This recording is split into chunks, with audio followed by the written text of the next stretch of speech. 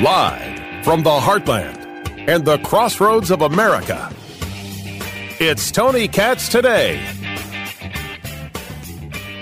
So far, we've had more than 350 mass shootings this year. According to a recent survey, around 1 in 5 Americans has lost a family member to gun violence. 1 in 5. More than half of American adults have said that they or a family member have experienced a gun-related incident. More than half. The violence, terror, and trauma doesn't happen in a vacuum. This country is awash with guns, and the gun lobby is using its power to both increase access to them and to expand gun owners' right to shoot first and ask questions later. On July 2nd, Florida joined 25 other states in allowing permitless carry. Florida, after hosting a string of gut-wrenching mass shootings, has leaned into its permissive stand-your-ground laws. Caroline Light, who literally wrote the book on these laws, writes for the Tampa Bay Times that Florida has become the stand-your-ground hellscape in which lethal violence can be shoehorned into a tidy narrative of armed good guys deflecting a multitude of suspicious bad guys. Never mind that those presumed bad guys often turn out to be pool cleaners, ride-sharing customers, furniture delivery people, and sometimes neighbors. And sometimes the guy who's coming to kill you. But can we take a moment and ask what in the world is the terminology regarding lethal violence? I mean, what a turn of phrase, lethal violence. Welcome to the stand-your-ground hellscape in which lethal violence can be shoehorned into a tidy narrative of armed good guys deflecting a multitude of suspicious bad guys. Stand your ground allows you to defend yourself. Is the argument that one should not be able to defend themselves? And if we go back to Joy Reid's original point, because that's who's talking, Joy Reid on MSNBC, her statement was 1 in 5 Americans. Wait, let's hear this one more time. According to a recent survey, around 1 in 5 Americans has lost a family member to gun violence. But the article that they're showing from NBC News says 1 in 5 adults in the U.S. have been threatened by guns, according to a survey. A number I find questionable, just as questionable as I find the idea of the statistic of 350 mass shootings. I guess it depends on how you categorize mass shooting, unless they mean shootings and not necessarily people dying, in which case I'll let others dig in on that. Tony Katz Today. It's good to be with you. This was Joy Reid on MSNBC. And, of course, it is the standard anti-gun rhetoric. But there is nothing wrong with asking the question of what's going on. And oddly enough, she does it. I was surprised to hear it. She's got this guest on, and she actually asks the question. I have to say, I did not go out on July 4th and would not. The idea of going to a mass gathering, a parade, or a big fireworks thing outside seems insane to me, to be blunt, in America, because America is awash with guns, and now people don't just have them. They seem to want to shoot people with them and use them for whatever, you know. What do you think has changed in this country, which has always had a lot of guns, in the recent years to make it a shooting gallery? Now, never mind how odd I find it that somebody won't leave their house. You realize Joy Reid is asking the right question. Joy Reid is asking the question that we discuss right here. What has changed? She admits the basic fact that America has always had guns. What has changed? Aha! It's like the joke that Eddie Murphy tells in Coming to America when he's dressed up as the old Jewish man. That's right. He does Jewish face, and I think it's funny. He's like, a guy walks into a restaurant. He orders the soup. The soup comes. The guy calls the waiter over and says, taste the soup. The waiter says, there's something wrong with the soup. The guy says, just taste the soup. The waiter says, what's wrong with the soup? The waiter says, the guy says, just taste the soup. The waiter says, there's no spoon. And the guy goes, aha. That's the joke. That moment of, oh, of course, there's no spoon. How could you eat the soup with no spoon? How is it that we were a nation that had guns and had guns from our founding and has always believed in the ability to protect and defend oneself? And now all of a sudden, you've got shootings going on everywhere. What changed? What happened? Joy Reid has asked the right question, and I don't think she understands how profound it is that she asked the right question. As a matter of fact, for asking the question, I wonder if she's going to get vilified. Now, admittedly, I don't play the answer from the guy that she's talking to, and it's always about doing away with firearms, this, that, and the other. The question of the rational mind is not how do we take away rights, but rather what is happening in a society where people have lost themselves. And we discuss it here as cultural rot and societal rot. We discuss it here as well when you've taught people to hate each other, despise each other, look at the other person as the enemy, look at everything as oppressed and oppressor, look at everyone as an attacker, and in more cultural areas, look at everybody who slights you or does you wrong as somebody who has dishonored you, and you must respond with a level of force. Is anyone surprised? And how does one fix it? And does Joy Reid not recognize that maybe some of her own lexicon, some of her own attitudes, some of her own conversations lead to the division and the destruction? And maybe she can be part of what changes it back. The question forces one to look for the answer. And I don't know if she's willing to do it, but that she asked the question in and of itself, amazing to me. Amazing that she had that moment of clarity. Too bad I don't think she'll use it for the next step. What actually happened in Russia with the so-called coup? That story's coming up. I'm Tony Katz. Now, maybe it's because last week I was on vacation when quite literally every news story in America was breaking. You had all the Supreme Court decisions going on in my beloved Indianapolis. My gosh, there was a ton of news. And then, of course, there was the story of a coup. I mean, the first text I got from somebody in the know was, hey, you might want to take some cash out of the bank because if Putin decides to get angry, it's going to be nothing but cyber attacks against the U.S. banking system. And I said, oh, well, this is one heck of a way to start a vacation, isn't it? But for everything that took place in those 36, 48, 72 hours where Prigozhin was leading this PMC, this private military company, Wagner, and was heading up to Moscow, and he was going to take on Putin because Putin had attacked him, or he didn't attack him. Maybe it didn't matter. False flag, not false flag. This was a moment for Prigozhin. Next thing you know, he's a couple hundred miles from Moscow. He's not meeting any resistance. He turns around and he leaves. Next thing you know, Prigozhin's gone. Is he in Belarus? Nobody knows. The people who are part of his private military company are now signed up to be soldiers in the Russian army. Putin's still in power, but what actually happened here? Doesn't that matter? And why in the world would a story this big go so quiet, so quick? Tony Katz today. Good to be with you. Let me bring in right now Major Mike Lyons, retired United States Army West Point guy. Let's start from the beginning because I think I've given a good overview of what happened in the lead up and then what happened thereafter, but no one's given a good answer to what the hell actually happened here. So walk us through the pieces. Why did Yevgeny Prigozhin, why did he decide that somehow the Russian military attacked him, meaning Vladimir Putin attacked him through one of his ministers? Why did he decide to go straight on to Moscow? And why did he decide to turn around? Yeah, Tony, you set it up very well. Great to be back with you. Let's take it from the very beginning. So he runs the Wagner Group, which is basically Vladimir Putin's private mercenary army. They have influence not just in Ukraine after fighting in Bakhmut and other places along the front, but they have tentacles in Syria. They have tentacles in Africa. They're on the lead of Russia trying to secure rare earth minerals, which are the whole world's fighting for those right now.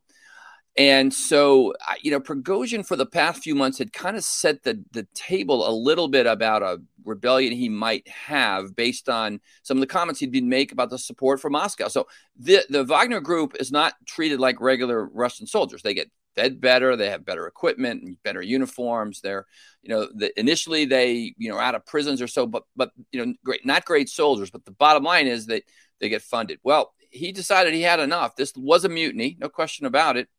After those troops had been pulled off the front from Bakhmut, and Rostov-on-Don was a place where Russia has significant logistical support, and he decides to put a group together and do a road march and see how far they could go. Now, it's not a coup. They weren't looking to overthrow Vladimir Putin, but he was sending a signal to Shoigu and to Gerasimov, the other Russian military leaders, saying that they were doing poorly. He thought Vladimir Putin. Wait 1 second. Let's take a step back. It wasn't a coup.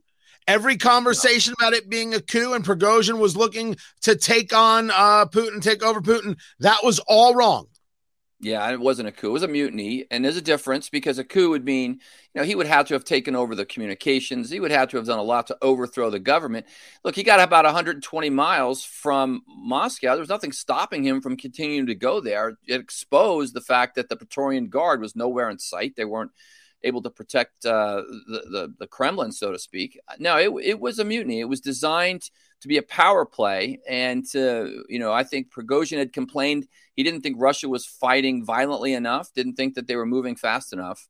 And so you bring it all together, but Vladimir Putin still looks at the situation at hand and says, he can't still throw those other two, Shoigu, who's the Minister of Defense, more of a politician. The other guy, Gerasimov, same thing, more of a politician. Neither one of them are soldiers. The bottom line about Prigozhin is this: he endures the hardship. He dresses up. He's got Instagram followers. He's good at communication. So from a leadership perspective, he was the one that was able to get the guys, the Wagner Group guys, to follow him on this mutiny and take it for as far as he can. He completely miscalculated, though.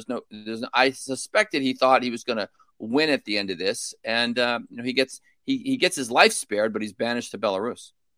Well, now that leads us to the follow-up question. Not a coup, a mutiny. Was the mutiny based on something legitimate? As in, did Putin's forces, did his ministers actually engage a bombing of Wagner forces?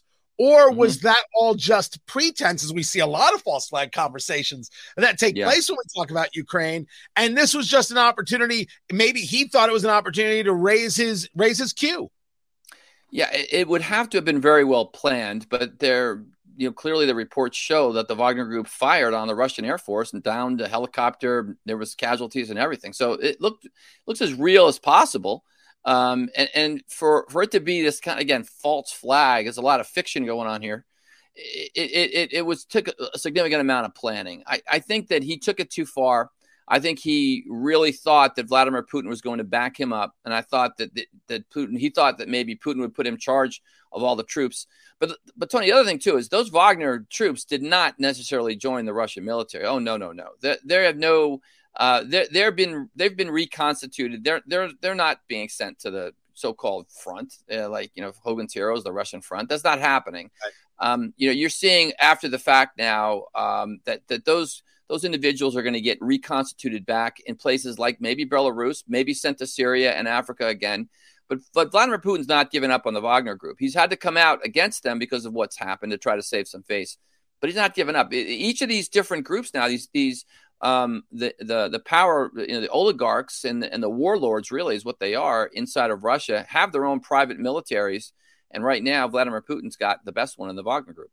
So now, talking to Major Mike Lyons, retired United States Army, this leads us to where is Prigozhin at this very moment, and is his life in danger? Is Putin willing to just leave it be? I mean, there was a report, Newsweek, I think it was, had the report, hold on, I think I have it right here, that the Putin deal hands Prigozhin $111 million in cash and gold bars, according to Russian media. That doesn't sound like a guy who's, in fear for his life.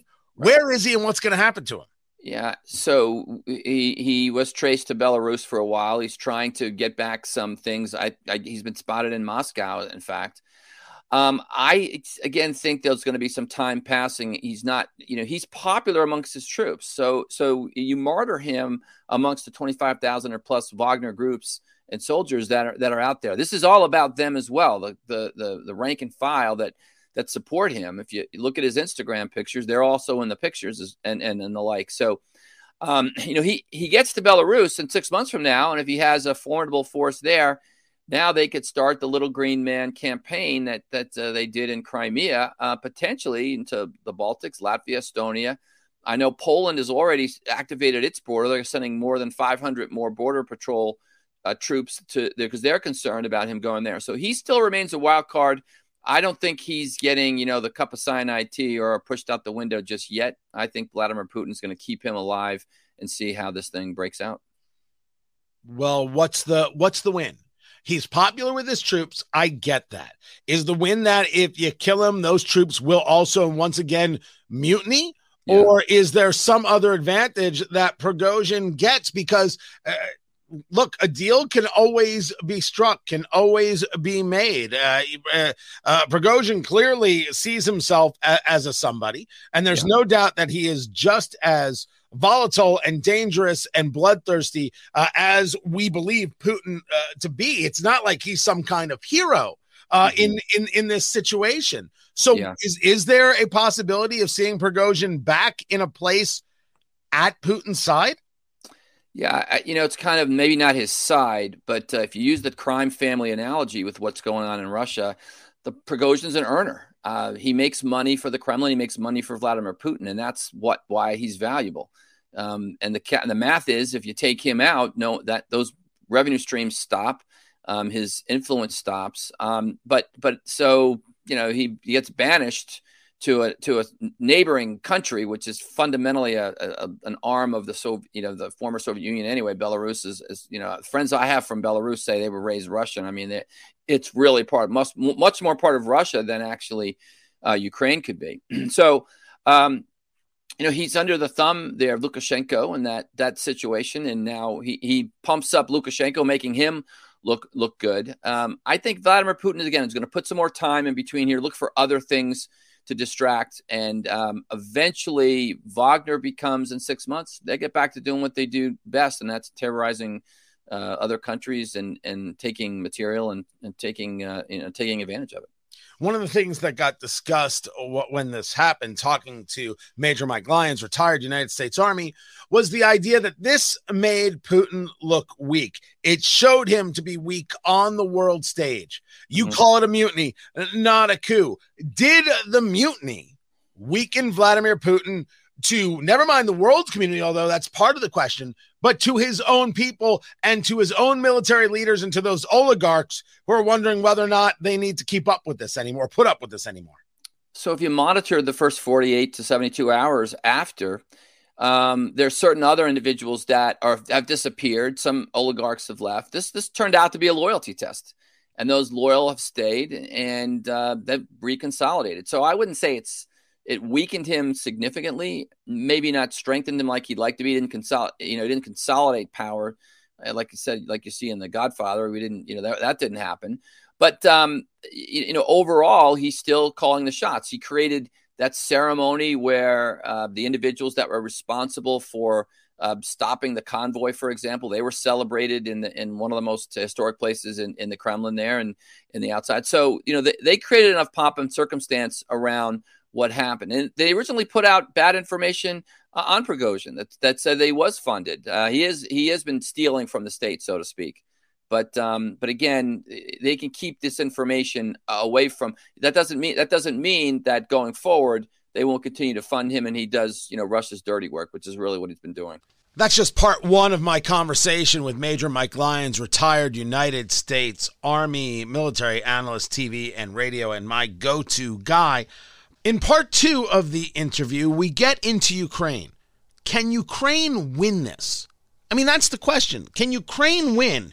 Is Russia do they just have too many people, too many bodies they can throw at this situation? And what does a win look like? What actually could Vladimir Putin accept or not accept, be forced to accept? Is there a situation where Ukraine can really bring Vladimir Putin to the table, kind of hat in hand? And what in the world is going on with this nuclear power plant reactor thingamabob? Is this as dangerous as people are saying It is. I'll bring you part 2 coming up just after this. Keep it here. I'm Tony Katz.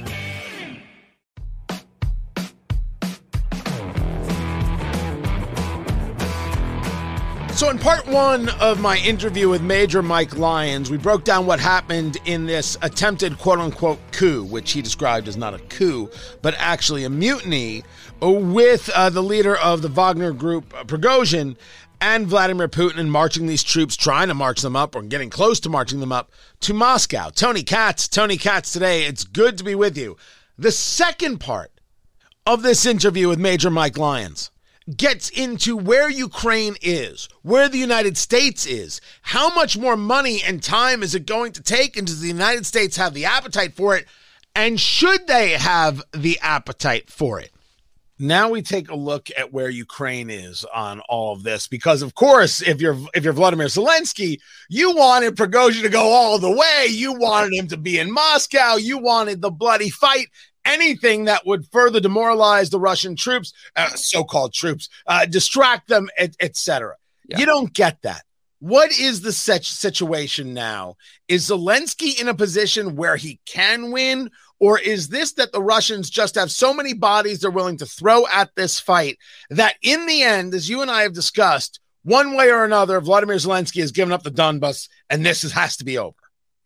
Yeah, Russia can make this kind of strategic mistake and have this kind of misstep and have it not affect the battlefield. And that's, you look back to, I hate to use an American analogy, but Abraham Lincoln took a long time for him to finally find the right general. The North made a lot of mistakes during the Civil War. And, Robert E. Lee, a couple of days ago, July 3rd, 1863, probably the most significant day in the 19th century. If Pickett's charge succeeds, and the South wins the battlefield the day at Gettysburg, world's a different place. So you put that analogy over here to what's going on in Ukraine. The kind of mistakes Russia continues to make still won't matter because they have mass. They have 180,000 troops on the line right now. They're in dug-in defenses. They've been dug in for 6 months. And from my perspective, as much as we want to be as positive we can, this counteroffensive. They claim that took, for example, 14 square miles. I don't want to diminish any real estate they took back because that was done with blood and treasure from the Ukraine citizens and the like. But that's not really a successful counteroffensive. You can't have a counteroffensive without air superiority. You can't have a counteroffensive without shock effect. I mean, we're redefining this term to make it fit the narrative that they want us to fit, and it's just not there. So again, Russia can make this kind of mistake. It's not going to affect the ground. What's happening inside of Ukraine. Let's talk about where Americans are in this fight. This was NBC News. Peter Alexander at the anchor chair speaking to a Republican congressman.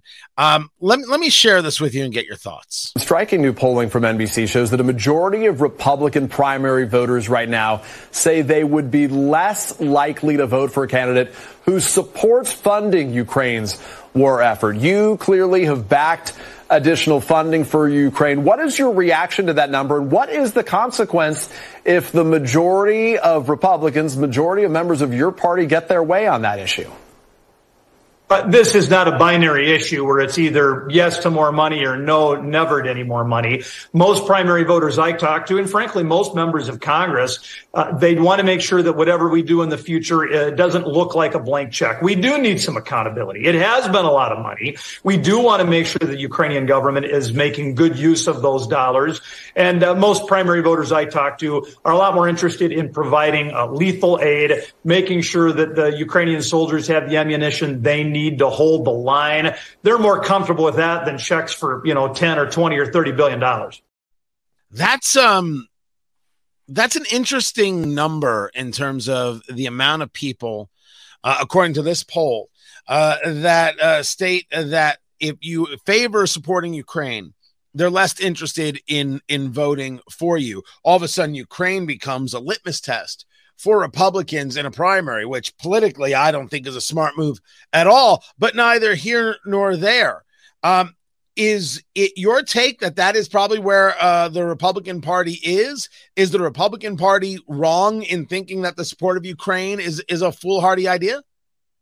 I think the Republican Party is making a mistake, and they can explain why supporting Ukraine is in the best interests of the United States national security interests, because it is. And it's too bad it's becoming this political situation here.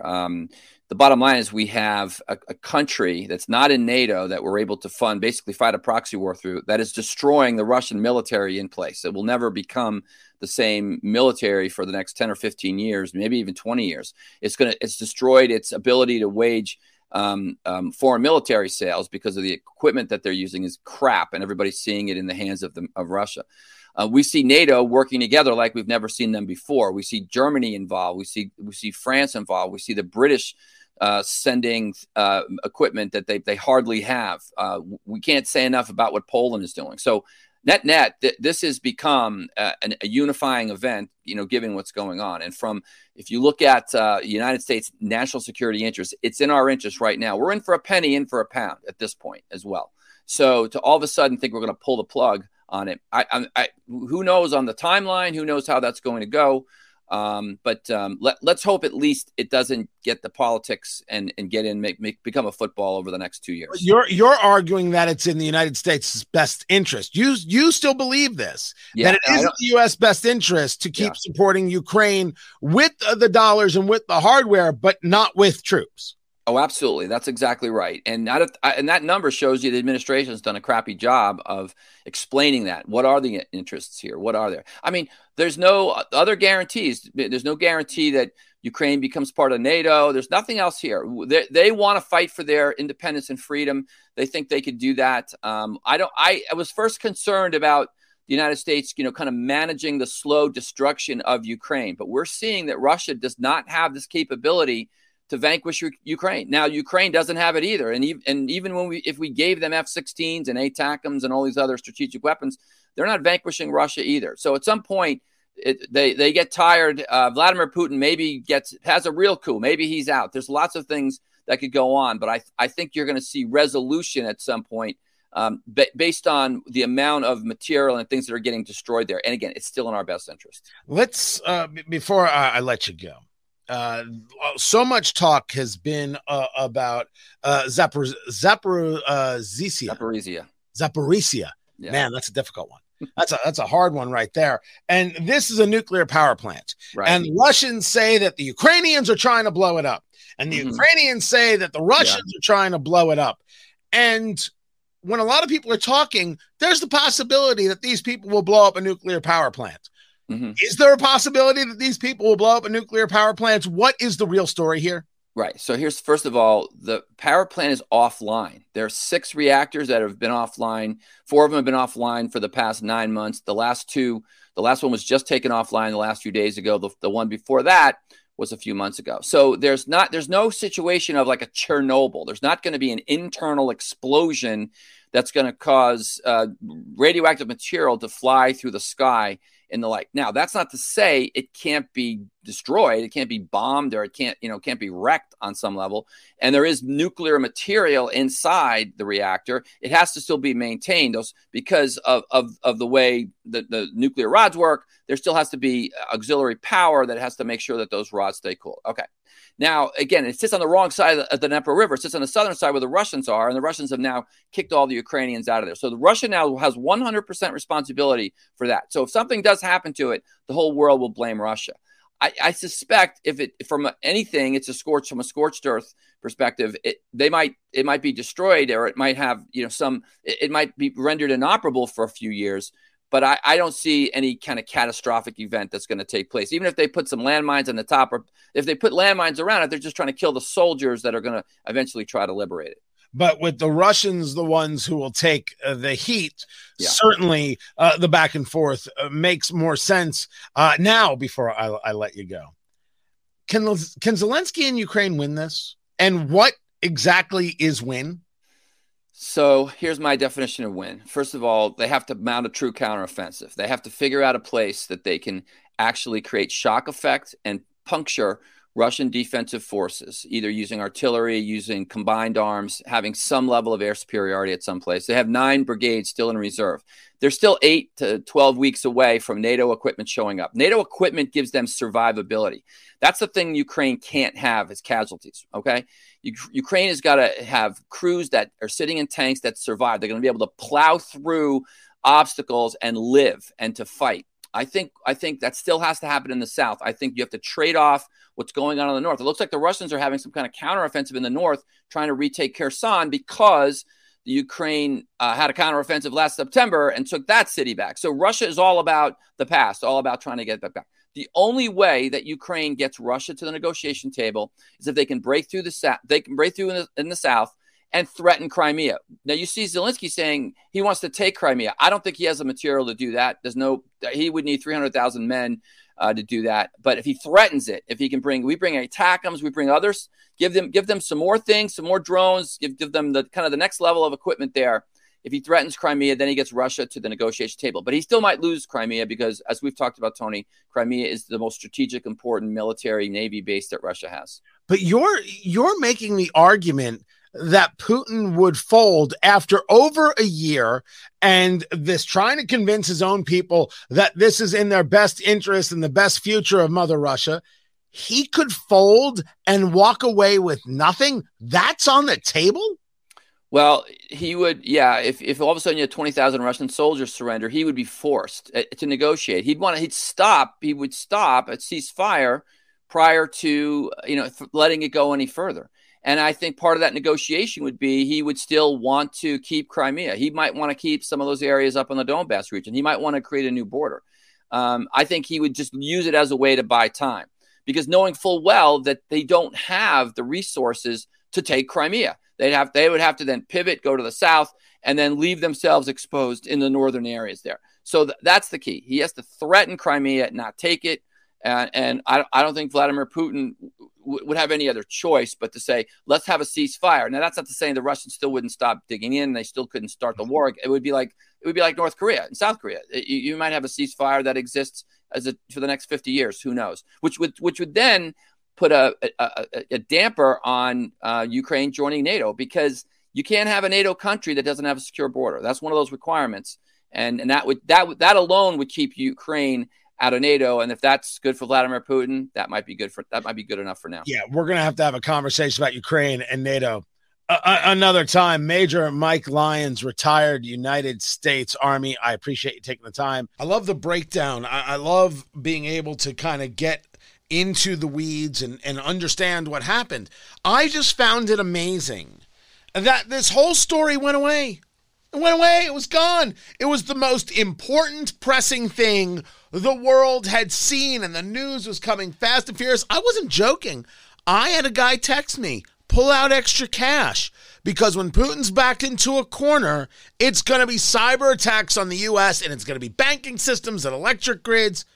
Listen, as a concept, I understood what the dude was saying. It's from a source that I trust, a source that I utilize.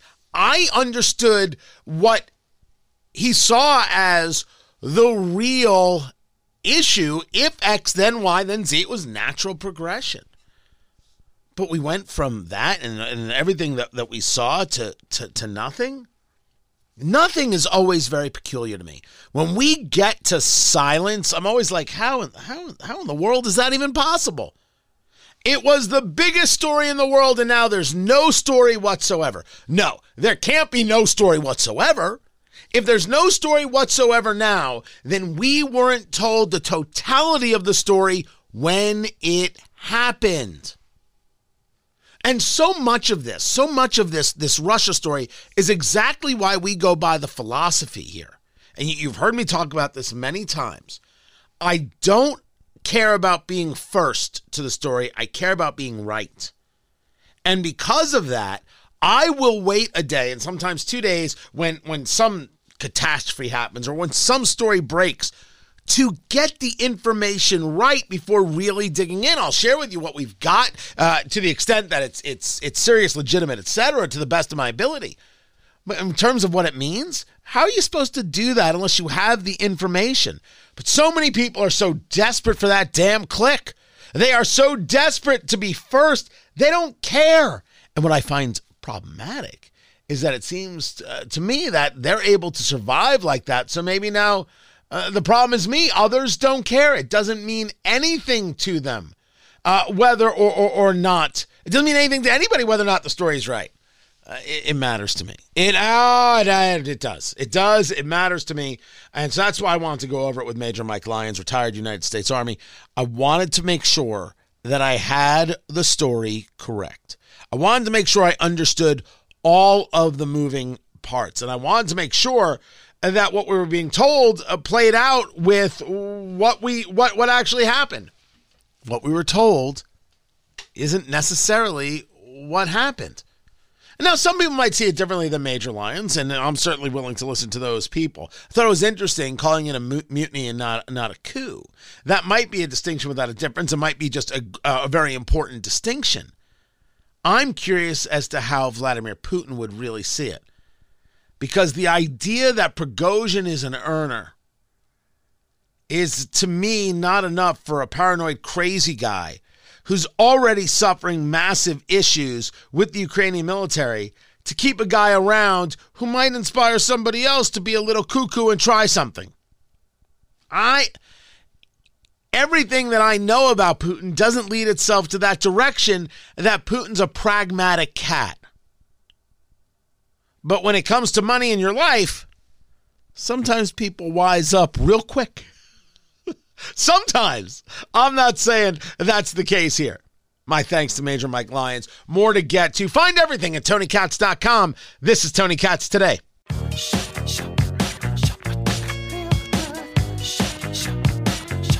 You know, the president is proud to have restored the rule of law in his administration.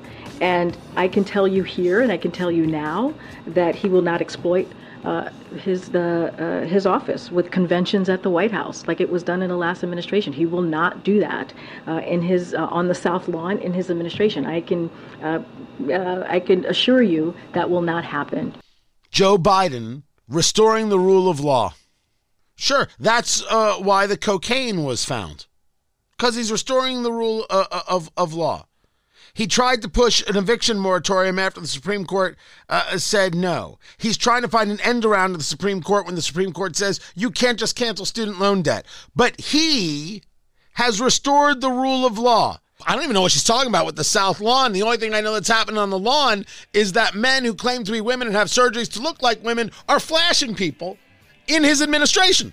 This is what we know. These are the facts as presented. Karine Jean-Pierre is a gift. A gift that keeps on giving. I'm out in Vegas for the next couple of days. I'll be back on Tuesday. I love you. I'll catch you next time. Take care.